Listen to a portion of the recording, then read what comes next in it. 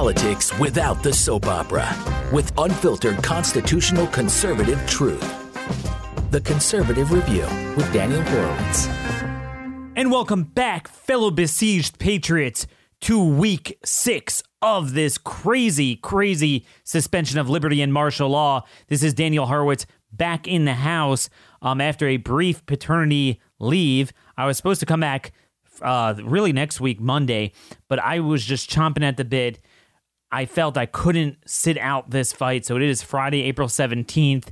We're going to cap off a shorter week here and then start anew on Monday for a full week. I'm going to be all hands on deck. I don't care if the baby keeps me up half the night. I'll just double down on coffee. Friends, after we missed 2 days together, I mean, there is no way to even catch up. Where do we even start? Where do we begin? A world that is 100% turned upside down, inside out. A broken clock is right twice, but there's not a single thing our government is doing that is correct or just. We have a government that does not derive a shred of power legitimacy. We have the worst home confinement continuing. Republican governors like Brad Little in Idaho indefinitely for another month at least, when in states where there's barely a problem, where more and more studies are coming out that lockdown is counterintuitive. The learned experiences of Europe versus the Asian countries clearly demonstrates this. How we have subways opened, which are numerous new studies. An MIT study shows that it was a big spreader, big factor in New York City, while open-air parks and beaches are closed, which makes no sense whatsoever. We're going to have an article on that today. And then at the same time, 100 years worth of progressive jailbreak is being implemented. 25% of jails and prisons in Chicago, LA, all over the country being released. Perhaps nothing best exemplifies what you and I are up against than this case out of Florida. Hillsborough County, it's where Tampa is. This piece of garbage that you should all know about. Sheriff Chad Chronister, the same man who locked up, or arrested at least initially, that pastor for holding services that were abiding by CDC distancing guidelines. He let out over 100 prisoners. Among them, Joseph Edward Williams, a man now accused of murder. He's accused of murder just hours after having been released by this piece of garbage. And this guy acts like he's all concerned, low-level nonviolent offenses. We have discussed this for years together on this program, but now I am being proven right. Because the people sitting in jail for drugs or theft or whatever else, it usually means that there was a threat assessment that based on their priors, that's why they're there. And if you let them out, they will be like a bunch of hyenas. This man had 35 priors, including weapons offenses, burglary, assault, barely served time, and he was let out, and now he's accused of murder. This guy best edifies this degree of anarcho-tyranny that we are up against. Where on the one hand, we have martial law, but on the other hand, illegal aliens are being released, criminals are being released, crime is going up. And then, Ann Corcoran has a story out, an exclusive story. I'm glad it looks like it gained traction. That 1,000 special immigrant visas have been granted to Afghani nationals. We're talking about Afghanistan, on how this whole strategy of lockdown is our new Afghanistan, that it does nothing but perpetuate itself, but actually makes the problem worse, and there's no exit strategy. Well, guess what? To add insult to injury, we're bringing in 1,000 Afghanis while you and I are under house arrest. You could not make this up. Meanwhile, they extended the H-2A visas in this country for 3 years. H-1B visas were extended as well. Every single outcome is an immoral, unjust, counterintuitive outcome. And again, after all this, 22 million jobs gone, but that's nothing because really a lot more is coming and there's tens of millions more that were cut back. Oh, but I got my $3,900 for my family in my bank account. You could take it and stuff it. Stop printing the stupid money. The funny monopoly money. We want our country back. We want our liberty back. We want our sovereignty back. We want our system of governance back. Luckily, there are signs of growing rebellion. But again, Trump needs to get consistent. He very much realizes what we realize, and I have that on good authority. But on the other hand, like, the problem with everything he does is this cognitive dissonance where he'll strongly believe in A and then install people around him that believe in the exact opposite. And it's like, it's lost on him. He's all into Fauci and Birx, from what I hear. It makes no sense. Meanwhile, you have all these counterintuitive policies where we are paying menial labor, people that work in menial labor that just say, you know what? Why risk going out when they say I'm going to die? I'll pick up unemployment. In some states, you can get $50,000 to $60,000 a year, and that's tax-free. So if you compare it to their salaries, often they're going to be making more. Just like hospitals get paid 15 to 20% more by Medicare if they classify a patient as COVID. And that's why we're having this whole controversy over the numbers. And to this day, they're not explaining the basic question. My 9-year-old son asked me this. We went on a walk together. That's what you do. And I rarely sit down with him for half an hour and like talk politics. I mean, he hears things by osmosis, especially with him home all day and me broadcasting from the house. He hears me pacing the floors on the phone, whatever.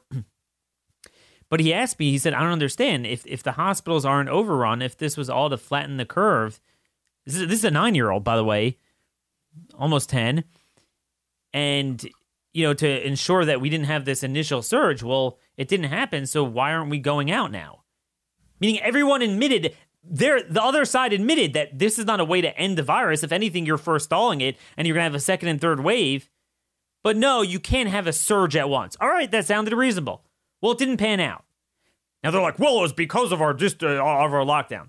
Well, no, it's not, but whatever. Even if you want to believe that, at this juncture, we should all agree, even in New York City, they weren't overrun. Certainly elsewhere, you're actually getting more people killed with family spreading, especially multi-generational homes, indoors, keeping keeping people indoors instead of outdoors. And you're dragging it out longer. So not only are more people going to die from the shutdown and the shutdown of vital medical services and suicide and mental health, joblessness, domestic violence, not to mention the economy and our way of life and our liberty. But in addition to that, who's to say more people aren't going to die of the virus based on what we're doing? Luckily, there are signs of rebellion, but it's got to get stronger. I need you guys to A, sign up for your $69 subscription for an entire year's worth of Blaze TV content. Go to blazetv.com/CR and issue promo code Daniel.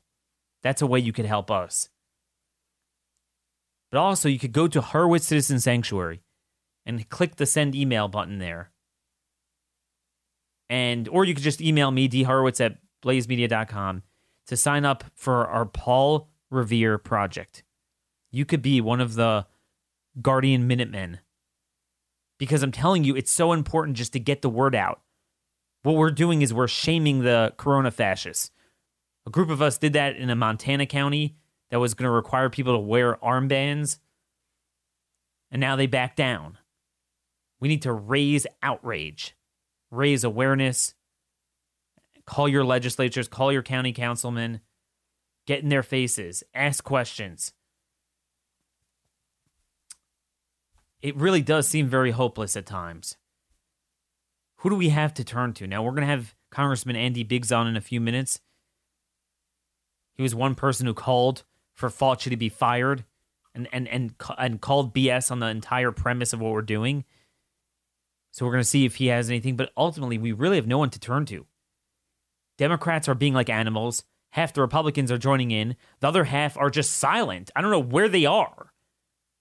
Like, finally, there's a little bit. I saw the Pennsylvania State Senate overrid the plan of the Democrat governor to extend the shutdown for another month. But we need to see North Carolina and Michigan get involved. They're places where Republicans control both houses, but you have Democrat governors. We need to see this more. And Trump gets it, but then he's surrounded by idiots. Idiots on immigration, idiots on jailbreak, and idiots on epidemiology here. You know, in a time like this, all you could do is turn to God to bless our activism, bless us with the wisdom, the acumen, to follow in his ways and do what is best for this country. One of the staples of Jewish life is my religion, Psalms 142. Prayer of David when he was in the cave. With my voice I cry out to the Lord. With my voice I supplicate the Lord. I pour out before him my speech. My distress I recite before him. When my spirit enwraps itself upon me, and you know my path, in whichever way I go, they have hidden a snare for me. Looking to the right, I see that no one recognizes me. Escape is lost from me. No one seeks my soul. I cried out to you, O Lord. I said, you are my refuge, my lot in the land of the living. Hearken to my cry, for I have become very low. Save me from my pursuers, for they have overpowered me. Take my soul out of confinement, to give thanks to your name. Because of me, the righteous will crown you, because you will recompense me. Folks, that's what it is. I mean, you look around, it's like no one recognizes us. I know I have a friend that's, was kicked off of Twitter, and then, she's a radio host and has neighbors and friends even that are so brainwashed into this panic and hatred that the media is sowing that you can't even have a different view, a different opinion. Truly, truly horrible. So there's a lot going on. You're going to have to look for our written content, my Twitter feed at RM Conservative. You can go to Citizen Sanctuary Twitter feed, as well as the Horowitz Citizen Sanctuary Facebook page. We're going to really put out all this content. And again, if you have stuff to share with us, if you have a poignant point you want us to share, we could make that a post. And we could do it either in your name, or if you want an anonymous, just say so in the email. A lot of people are worried about being caught, being a patriot. Remember, only 1/3 of Americans were patriots in the 1770s. 1776, the Revolutionary Era, was fought by 1/3 of the people. So we're going to have the same thing. But that's how you bring along a majority. We do have the momentum, as slow as it is. I don't like Trump's bureaucratic reopen plan, but at the very least, he's talking about reopening. The narrative is now back on that, which is where it needs to be. So we're not going to have time for this because I really wanted to get to our guest. But again, we're going to come back full steam next week. So folks, when we think of leaders looking out for the forgotten American, besieged and beleaguered by our government in a way that we have not seen really since 1776. And nothing personal to our founders, but those so-called intolerable acts and the Stamp Act really don't measure up to the amalgamation of anarchy and tyranny that we are seeing now, with Americans under house arrest, their businesses and lives shut down, while criminals and illegal aliens are released, refugees continue to flow in, and Chinese foreign workers continue to get visas extended. Who is looking out for us? Well, there really are only a handful of people that you could probably count on one hand, so there aren't too many to pick from.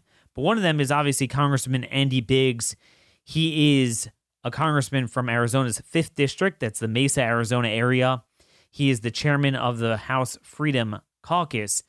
And he kicked off the week by co-writing an op-ed with Congressman Ken Buck from Colorado, really calling on Trump to look away from Fauci and Birx, that because they've been proven wrong so many times, and there are so many unanswered questions, we need to move in another direction. Finally, we've heard that.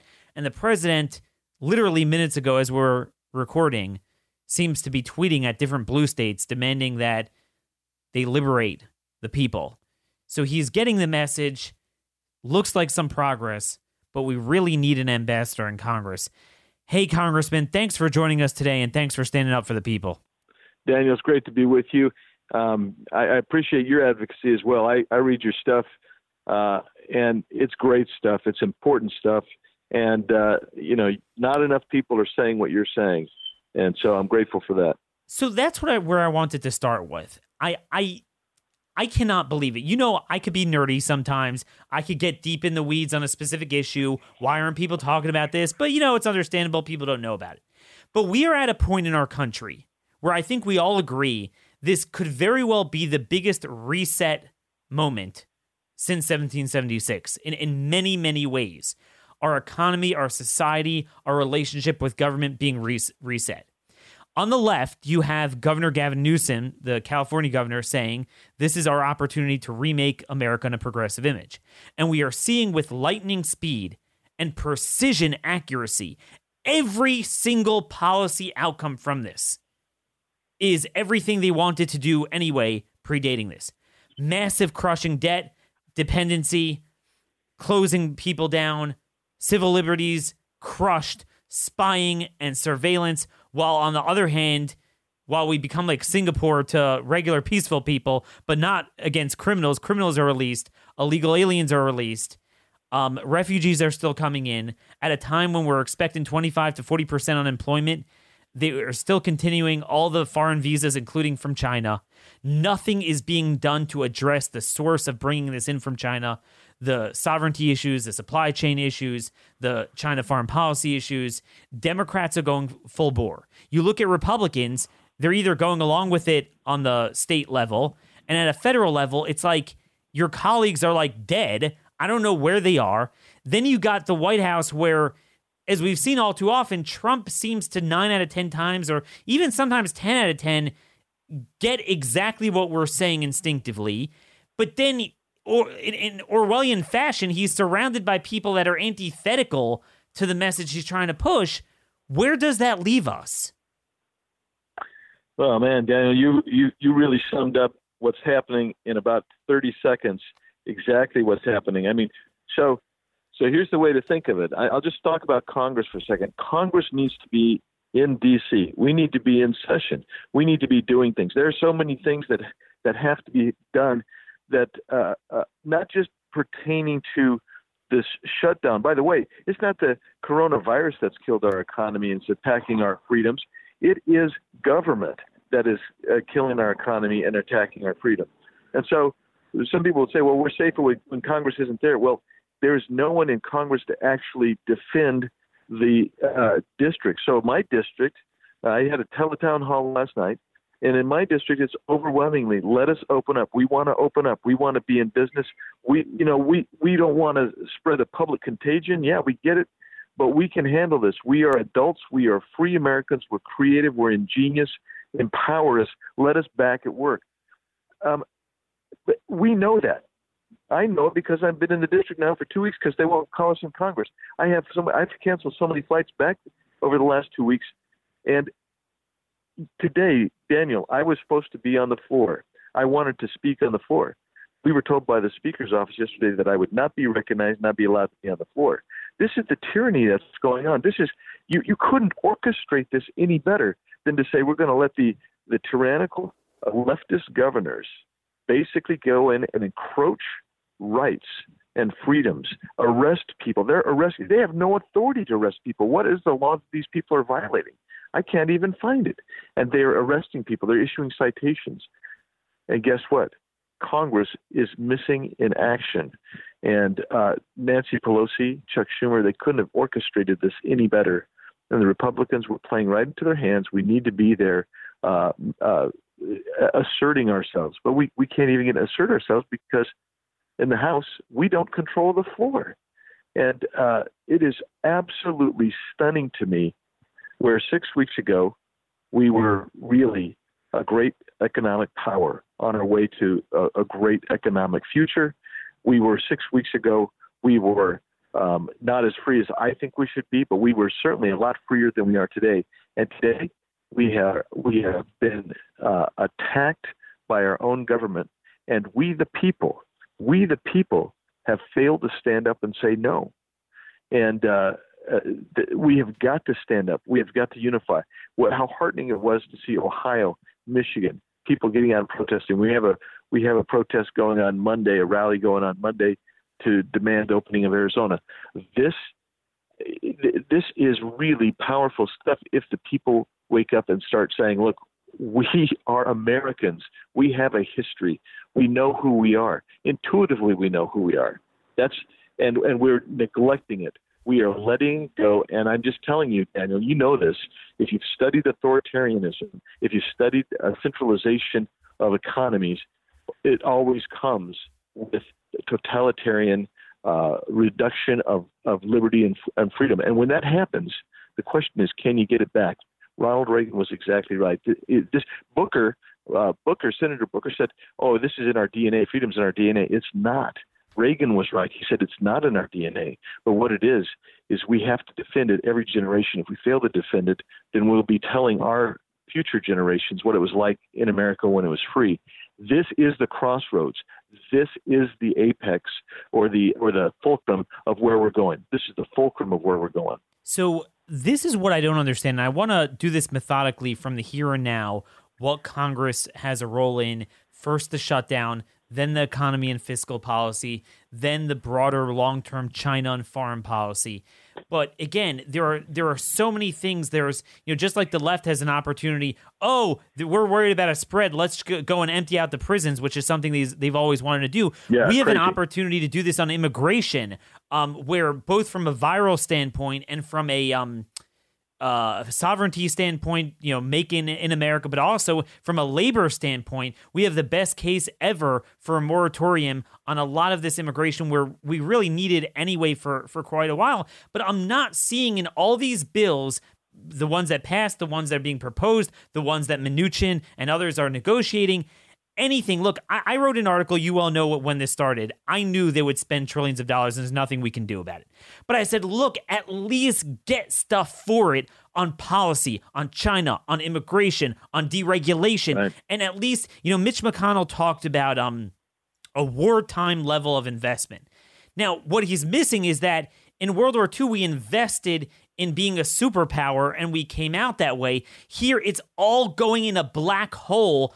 All the money spent over just a few weeks. If we're going to bankrupt ourselves, at least suspend taxes and regulation and get people working. So at least, in 5-10 years from now, we'll have something to show for it. Yeah, no, this is exactly right. I view this as one of the worst negotiations I've seen. And with all due respect to Secretary Mnuchin, I think he's out of his lane. His lane is to know about high finance, complex financial situations, and I think he's got some ideas over on that side that may be worthwhile. But when he's negotiating with people whose agenda is to remake America into a leftist utopia, then you can't give in on all the crazy funding they want, all the crazy advancement of programs that they want. And McConnell's like, well, we kept national mail-in ballots out. Okay, that's one thing. But you created all kinds of constituencies which are now going to be dependent on our central government in that last bill and the previous bill. And so when you create constituencies, this, it is very, very difficult to move people off the government resource, the milk, once they no longer essentially need it. And so that's what happened here.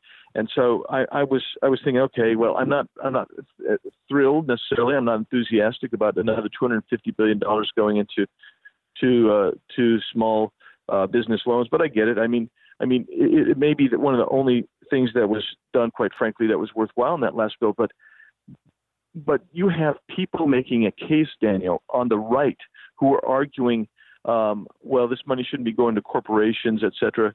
It should be going to individuals out of that $2.2 trillion. What they're doing there is effectively making the same case that Bernie Sanders and the Bernie boys were making about a national minimum payout every month to people. I mean, they want to do $2,000 a month to people.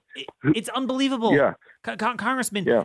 Your colleagues, I mean, we had Congressman Massey on the show who talked about this. We've had Congressman Chip Roy, but there aren't many that they just went along with this and they were fine with it. What I didn't understand is two things. Number one, obviously the unemployment, where in some states now you can make $50,000 to $60,000 a year tax-free. So certainly anyone involved in menial labor, they're not going to be incentivized to work. It was literally the antithesis of a stimulus. And then the other provision was, rather than having it situationally tested. In other words, if you are shut down and lost your job, you get paid. But if not, they stupidly did it means testing. So now I'll tell my audience, I earn under $150,000. I got 3 kids at home. I got a 4th now, but 3 on last year's filing. So I got a check for $3,900. Now, look, I, thank God, didn't lose my job, at least as of now. So I got almost 4,000 free bucks. It's just stupid. I mean, I'll give it to charity. Whereas someone who had a successful small business that they built their entire life and on last year's taxes earned, let's say, $170,000, $180,000, and then now they were shut down. What? So they get nothing? Yes. The whole thing was indefensible. It was too little and too much at the same time. It bankrupted us, didn't address the problem, and then they're just like running away. And all I'm hearing is Mnuchin, Pelosi, all the people in the administration that seem to really easily fit in the Hillary Clinton administration. So I'm going to ask you the tough question here, and I'm going to be very frank. The Freedom Caucus obviously took prominence when, we didn't have the bully pulpit of the presidency in Republican hands. So, you had House leaders, Senate leaders, and, it's no secret to you or our audience that they're not exactly in line with our thinking. So the Freedom Caucus tried to fill that vacuum. But obviously when the president was elected, I mean, that sucked out all the oxygen. Now, the problem that I'm finding is if you stand back and wait for the president to lead, given the complication of the personnel, which is a very deep discussion and I still don't understand it, we're not going to always get a good result. Isn't there a need to have a force in Congress now very strongly prospectively calling the plays of what the president should get, where his red lines should be on vetoing what his messaging should be? And I think the president would be very open to it. Yeah, no, that's right. And that's our role. We're trying to do that. That's one of the reasons that you saw the Buck piece and the piece that Ken and I wrote, the piece I wrote two days before that, talking about freedom and the attack on our civil liberties, and they have to be responded. You saw that Attorney General Barr about 3 days later wrote a piece on religious liberty and those who are attacking that. So we're trying to be on the bully pulpit. But one of the things, and this is one of the things I was talking about, is Pelosi has neutered the entire Congress to a certain extent by basically pulling the plug, and we need to be advocating. And the Freedom Caucus has been advocating. We need to be going back to work in Congress. You can't say we're going to allow people, if you're working at Walmart or Target or something like that, we're going to put you out there. If there is a risk, we're going to put you guys out there in risk. But we in Congress, we just can't. We can't stand the risk of being in Washington, D.C. doing our job, because we've been diverted from the FISA abuses, right? We should be holding hearings on the abuses of liberty that are going on by governors and mayors on around the science, country. On the math, on the models. Exactly. We should be having the science committee, the Republicans on the science committee. If they won't let us hold a hearing, we should be holding our own hearings. We should be saying, look, why were the models so bad? Why were they so off? And why does New York include 3,700 people in their COVID-19 death case fatality rate, when the reality is they have no idea why those people died? We should find out why Dr. Birx believes that you should report every death as a COVID-19 death, even if they did not test it, and even if you have no assurance that COVID-19 was the cause of death, but was only present in the death. That is the type of questions we need to be asking, because that engenders panic and hysteria. And when people are panicked and in a mode of hysteria, they do one of two things. They either hunker down and try to get secure and bring stability to their life, or they fight back. And right now, we have been overwhelmed by the left-wing media, overwhelmed by the government apparatus, which is so huge that many people have hunkered down. You are finally seeing the breakout, and I am so gratified to see the breakout.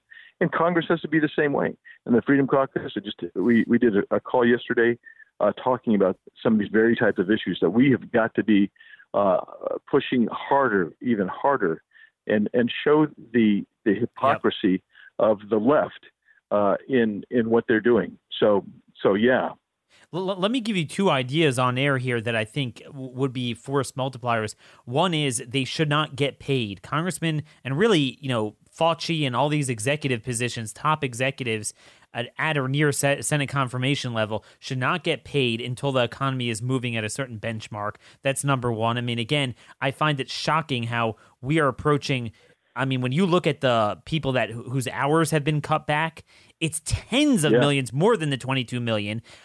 Yet every single government job, I mean, we could have an economic Hiroshima, but 100% of every government job will be left standing. They do not share in the pain. So that's number one. And number two is, these lockdown governors are demanding another $500 billion. And to me, and I sent this to people in the White House, the biggest leverage the president has is, look, you can't have it both ways. You can't say, shut up, I'm a big boy, get the feds out of here, I'm king, I could do what I want in my state, I'm shutting down. Oh, by the way, could you give me $500 billion? That's the way they could virtue signal on the cheap, where they could play to the media, they look like big, great people, and then, you don't have to suffer for it or have any countervailing pressure to create the right and achieve the right balance. Instead, it's like, hey, you go all the way in one direction and I'll just call in the feds. I mean, shouldn't that be a rallying cry, not any money for states that drag this on more severely and more protracted than it needs to be? That's exactly right. That was one of my arguments to vote against the last bill, is that, hey, look, the economy is not bad because of a virus or an epidemic or an outbreak or whatever you want to call it. It is bad because of government reaction to it. And the government, the government cannot say to California, yes, we're going to backstop you and all of your cities and towns that have basically abused everybody's rights and killed your economy. And so the local jurisdictions don't get the tax revenue that they normally would get. The states don't get the tax revenue. The counties don't. And then you come to the federal government and you expect us to backfill it. Well, guess who the federal government is? It is every American. So if you live in a state that is been, my opinion, wiser, approach this with some wariness, then guess what? Your people are going to be taxed. Well, the future generation is going to be taxed to pay for what California did. And California is a mess, as is New York. And I look at a great piece in yesterday's Washington Post about the comparison between communist China and free China, which is Taiwan, and their approach, and why Taiwan, that gets something like 3 million visitors from China every year, is able to, they have fewer than 400 total cases, and their case fatality rate is 13. I'm just telling you, when we look back on this, if we can get back to a pre-virus type of freedom in this country, pre-virus economy in this country, we're going to look at this and we're going to be extremely skeptical about the things we were told by the medical, the government medical apparatus. I will tell you that. Because that's what really scares me. It's not that people aren't going to die, but sadly, we're not God. And that was baked into the cake when we stupidly decided to spend 2 more months bringing in people from China after brave Chinese dissidents warned on social media. This was open source. I mean, I was talking about it on the show mid-January as Senator Compton was talking about this. and we did nothing. And, you know, you got to believe our intel agencies knew even earlier what was going on. And now they're suddenly like, hey, you know, we want to let in, you know, endless flights from China. Oh, now let's have a travel ban outside your home. You know, you have a right to petition the courts to come in from Iran and Somalia. But, you know, now we can have a travel ban on your home. And what I find just so shocking about that is that there is no evidence that once you let it in and the horse left the barn, in which we a couple minutes ago, the Stanford first antibody study came out that it could be 4.16% have it in the Santa Clara area, which, you know, if you extrapolate that, that would be, you know, millions of people in this country, and that would be a fraction of a 1% fatality rate if you would say that, you know, such and such millions of people have had it. And what I'm starting to see is from a study of China, a study of Taiwan, and a study of Japan, and I'll send you the article when it comes out, that almost all of the outbreaks and transmissions are indoors through families, and when they're outdoor, they're mainly through mass transit. So what did we do? We locked everyone inside. We close up small businesses and small churches and even boating on a lake that you could easily follow CDC guidelines. But then we have mass transit, of course, running, the worst of all outcomes.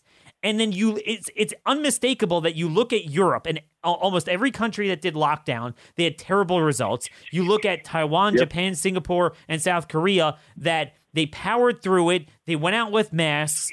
They were careful. They didn't not do anything. That's the thing. They traced it. They quarantined those who needed to. They did the washing of the hands. We're not going to gather in large things. We're not going to touch doors like we usually do. That makes all the difference. But lockdown, here's my concern. After bankrupting the nation, after destroying everyone's small business, which unlike a government job, cannot just come back alive, after infringing upon liberty, and I want to talk about that a little bit more, beyond anything I could have ever imagined in my entire lifetime, after countless people are going to die from the shutdown of every other medical service, as well as the mental health issues, my concern is, who's to say that we're not going to have more people dying from the virus, because they themselves are admitting that the only way to achieve this is through herd immunity, which we're forestalling and we're preventing. So you're definitely going to have a second and third wave. And the whole rationale was, yeah, that might be true, but you can't have a surge in the hospitals initially. But now that that's been proven not to be a problem, why are there no hearings? Why aren't Republicans holding field hearings without the Democrats? Use the bully pulpit, call in all the people that are coming on my show and Blaze TV and all these epidemiologists and people that are tracking this closely to get the other side. Yeah, Daniel, this is what needs to happen. Is we have got to keep and here's the deal. You've done a great job. There's some in the media on the right that have done a great job, but we are still fighting at the 30,000 foot level, the elite level, tremendous pushback and panic. On the ground, on the grassroots, where I'm doing teletown halls and what have you, and I'm calling people and businesses every day, they understand this. They understand this, and they're willing to take the risk that comes with freedom. And we are having trouble. We are having trouble getting colleagues as we get pushback within the Republicans. You know this, that we're not fully monolithic on this.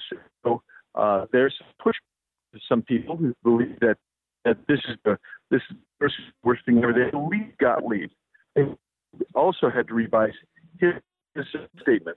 But Congressman, you're kind of fading out on me. If you maybe get closer to the phone. But my question to you is, people like Kevin McCarthy and Mitch McConnell, here's what I don't understand, and I really mean this seriously. If you cannot have an equal and opposing and a contrasting vision emphatically and effectively at a time like now, why have a Republican Party? Yeah. Well, I just don't understand it. Well, that's why you've got the Freedom Caucus, and that's why we're trying to we're making advocacy as much as we possibly can within the constraints that we have. I think that there's massive amounts of difference, actually. It's not always apparent because some people will say, well, the Democrats are taking a hard left turn and the Republicans are taking a slow turn. But I think there's enough people actually in the conference. I think there are people in the Freedom Caucus, that's why we're there, to advocate for the right turn. We have got to make the right turn, and we're pushing back. That's all I can tell you. And you've got to keep pushing, and I've got to keep pushing. And we see what happens is, it started with my piece and some other pieces, yours and some other people who are writing pieces similar to this about Fauci, about Birx, about the civil liberties, about the opening this up, the additional pieces that we've done, the interviews that I do, the interviews you do. We have got to keep pushing because we're pushing almost up the hill with a Sisyphean type of. We just don't want it to roll back down on us, but we got to keep pushing it up the hill as often as we need to, and unfortunately, we need to do it very often. No, that's the thing, and I think to me the most severe thing, even before you get to the economy, which is shocking. I mean, when would you have ever thought in your lifetime you would see something worse than the Great Depression? Because again, it's not a depression; it's worse than it. It's just because it's nuclear warfare. It's just a straight up shutdown. But it's the liberties. What I cannot fathom is this: I was always viewed as an authoritarian. Right, I'm the guy that's into, borders, and I'm an immigration hawk. I'm tough on crime. Yeah, Daniel, you don't care about civil liberties. I always heard that. But yet now, what's amazing is I'm one of the last men standing. Here's what I can't imagine. You would look at an illegal alien the wrong way.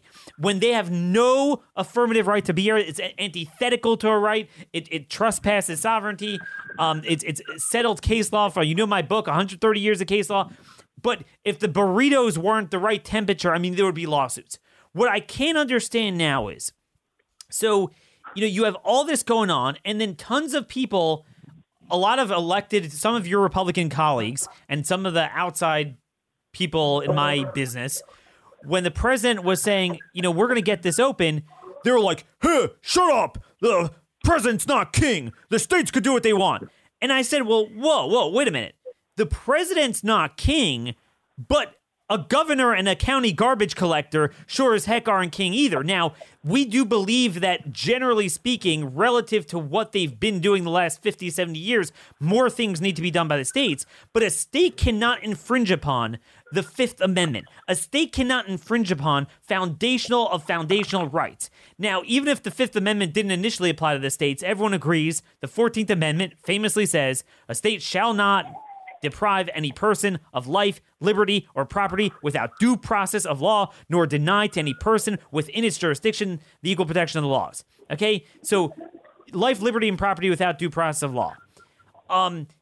In my version of the Constitution, Section 5 of the 14th Amendment empowers not the courts, but Congress to enforce those against the states. We all remember with Jim Crow when states were saying we're not going to allow African Americans to go to school. There was a proper role, the same way we believe states need to push back against the feds if they violate the Constitution, but there is a proper role for the federal government to step in and say, wait a minute, you cannot do that. That's all what the 14th Amendment was about. Why does that suddenly not apply? Oh, it does apply. That's the point. The point is that does apply. And so Congress should be saying, look, if you're violating people's rights, we're going to withhold federal funds to you. That's why we sent information to the DOJ. You need to be doing this. And that's why the DOJ, the Department of Justice, the executive branch, they're the enforcement arm of the federal government. They need to be investigating and holding people accountable. And these governments, just like they did under the post-Brown rulings, they need to be in there enforcing this. The reason is because everybody's rights are being abused, particularly religious liberties right now. And Congress needs to be having the hearings and bringing these governors in. Come on in, explain to us what you're doing here. And then bring Contra, saying that the Constitution applies even in cases of emergencies. You don't suspend civil human rights, constitutionally recognized rights that we believe are inherent from God. No emergency justifies that. You can choose to forfeit your own rights by your own misconduct, but that's not what's happened here. Government has stepped in and interceded on these people's rights, and I am surprised we haven't seen more lawsuits. I know of several where businesses have come to me and I've said, I think you need a lawyer and I think you need to open up your business. And when people come after you, then you need to basically use your lawyer to fight them. Not everybody's got the money to do that. The other thing that I would tell you is I've talked to business owners now who are afraid to open up. You know why they're afraid to open up? Because government has told everybody that it's unsafe to open up. And because of that, if they open up, they're afraid if somebody comes in and gets the virus somehow, they're going to get sued. And we've already had California trial lawyers come to Arizona sniffing around looking for ways to do that. And so I've actually drafted legislation to protect that because you should not be held liable. On a negligence claim just simply for the reason that you opened up your business. And if somebody opens up a business and is trying to do the 6-foot distancing or whatever the guidelines may be now, they should not be held liable if somebody else comes in and contracts or transmits the coronavirus. That's the problem that we have going on here. We have created an atmosphere in this country where people are afraid to actually open up their businesses for fear of being held liable because the government is telling you you're going to kill people if you open up your business. And isn't it funny how you being from Arizona, you saw this for a full year, even like 18 months from really 2018 when that crazy California judge came out with his ruling, you had the border crisis.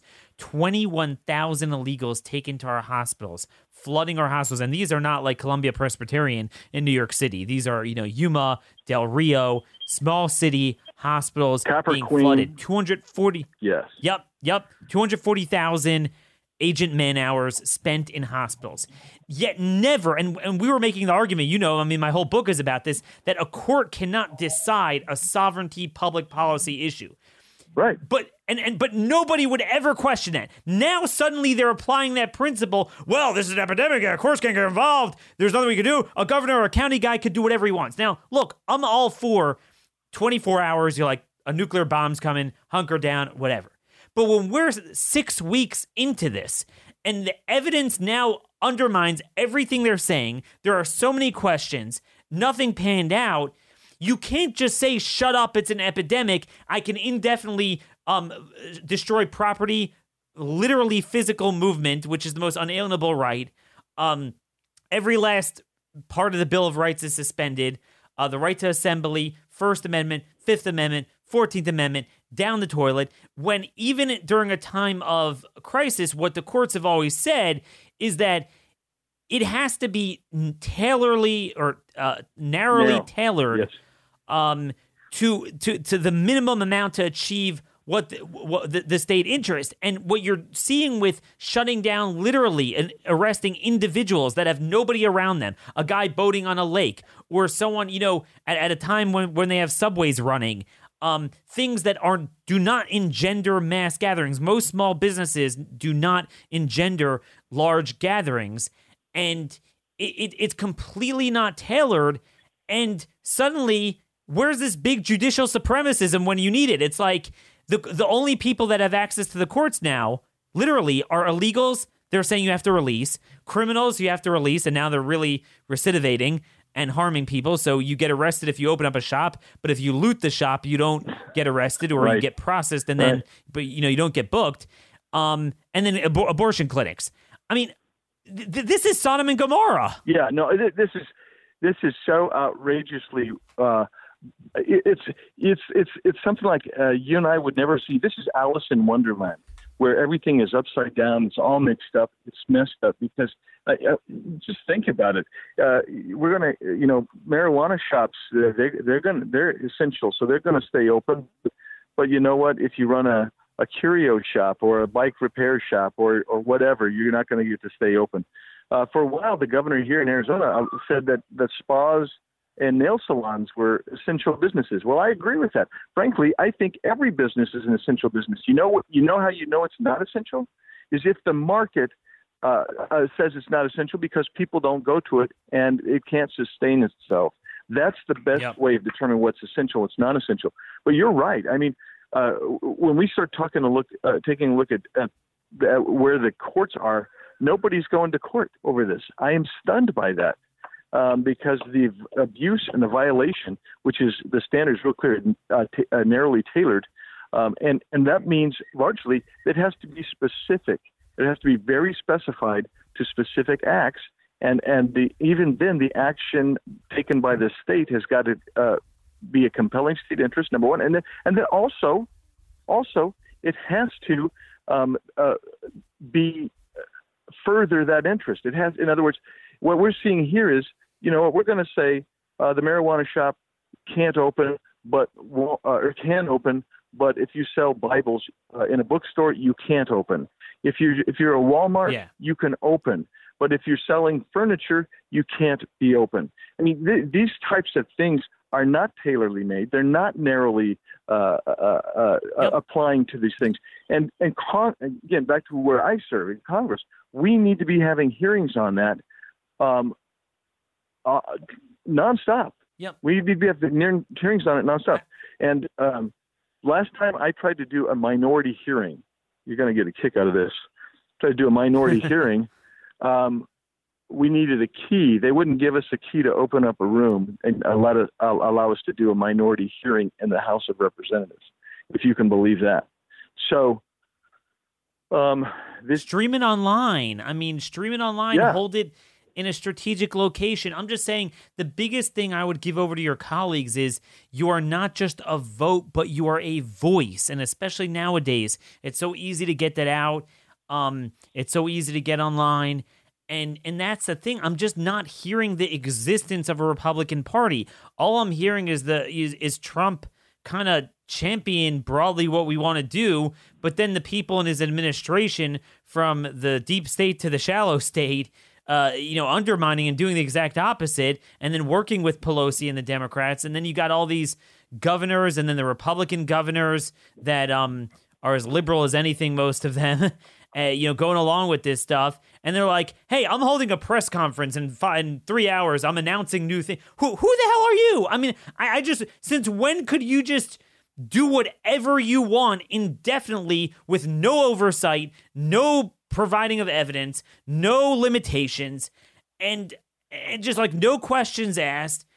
This whole thing is just insane, and I just don't understand. I mean, again, where is the minority leader? I mean, where's his voice? Daniel, I encourage him. Okay, let me put it that way. I encourage him, and then we as a Freedom Caucus, I encourage my guys in the Freedom Caucus. You've got to be stepping out there. You've got to have we've got to be who we are. We need to be loud and proud of what we're doing, and we need to call into question. I mean, I find this interesting. So on my part of my rant, as I digress, is that we've got to be questioning the conventional wisdom and authority. I grew up in the hippie era, where people wore T-shirts saying "Question Authority," and all over the bumper stickers, "Question Authority." You know who's in authority today in most states, or not most states, but in the blue states? They are the people who had those shirts on, and they're the ones who are telling you, if you question authority, we're going to publicly ostracize you, and that'll be the least of your concerns. We may actually go after you for some kind of criminal or civil violation. That's how upside down America has become. We should all be questioning. We should all be saying, Fauci, how is it that you hold this position and yet you've been wrong? And you have not only been wrong on every model that you've relied on, you have admitted that every model is unreliable. And you have said that you have not taken into account societal or economic issues in determining your public policy that you've seen fit to be implemented upon America. Additionally, Dr. Fauci, you've said this economic problem and these societal problems are mere inconveniences. Well, you know what? You should not be serving there anymore. You have forfeit that. And Dr. Birx is even worse. She wants us. She said there's going to be a spread, a re-outbreak of this. And since that's the case, we should plan on being closed till November. And the bottom line, but she's creating that. She is creating. She's creating that because. Yes. Because she's right. A German epidemiologist who opposes lockdown, and very vehemently, you might have seen it, he actually made that point. He said, as sure as the sun rises, you will have another one because for the first time ever, we're not trying to do herd immunity. Right, exactly. I mean, believe it or not, the American people are getting this. And so I had someone in the Teletown Hall last night saying that. But here's the deal, Daniel, is this the new normal, where next year when we have another 30 to 36 million people contract the flu, when we hospitalize 500 to 700,000 people for flu, when multiple tens of thousands of people succumb because of flu complications, are we going to shut down the economy then? Is that the new norm? Is that the new norm? That's my concern. There's no safety net because, Congressman, let me buttress your point. This just came out as we started. Stanford University, I mean, to my knowledge, this is the first antibody testing. Germany has really done this a lot more. I don't know why it's taken so long, and it's still only one, but Stanford University, they did their area where they're located, Santa Clara County. Quote, if our estimates of 48,000 to 81,000 infections represent the cumulative total on April 1st, and we project deaths to April 22nd, we estimate about 100 deaths in the county. 100 deaths out of 48,000 to 81,000 infections corresponds to an infection fatality rate of 0.12 to 0.2%. And for our listeners, that means between 1/10 and 1/5 of 1 percentage point. That is, again, that could be twice the flu, potentially. And if a heck of a lot of people have it, that's still a lot of people dying. But like you're saying, it's not that far off. This is not like Ebola, which in Congo had like a 60% fatality rate or something. And it's terrible for those who get it. But do we really have the ability to save those lives? They have not demonstrated that. Right. No, I mean, that's the point. I mean, the other point I would make that goes hand in hand with this is we have flu vaccines that people get every year. We have treatments that are long known for flu, and still, what I anticipate, to be frank with you, and I've actually heard Gottlieb say this, that it's going to be ratcheted down as we get more testing. We find out who's had this and that how widespread this has been in the United States.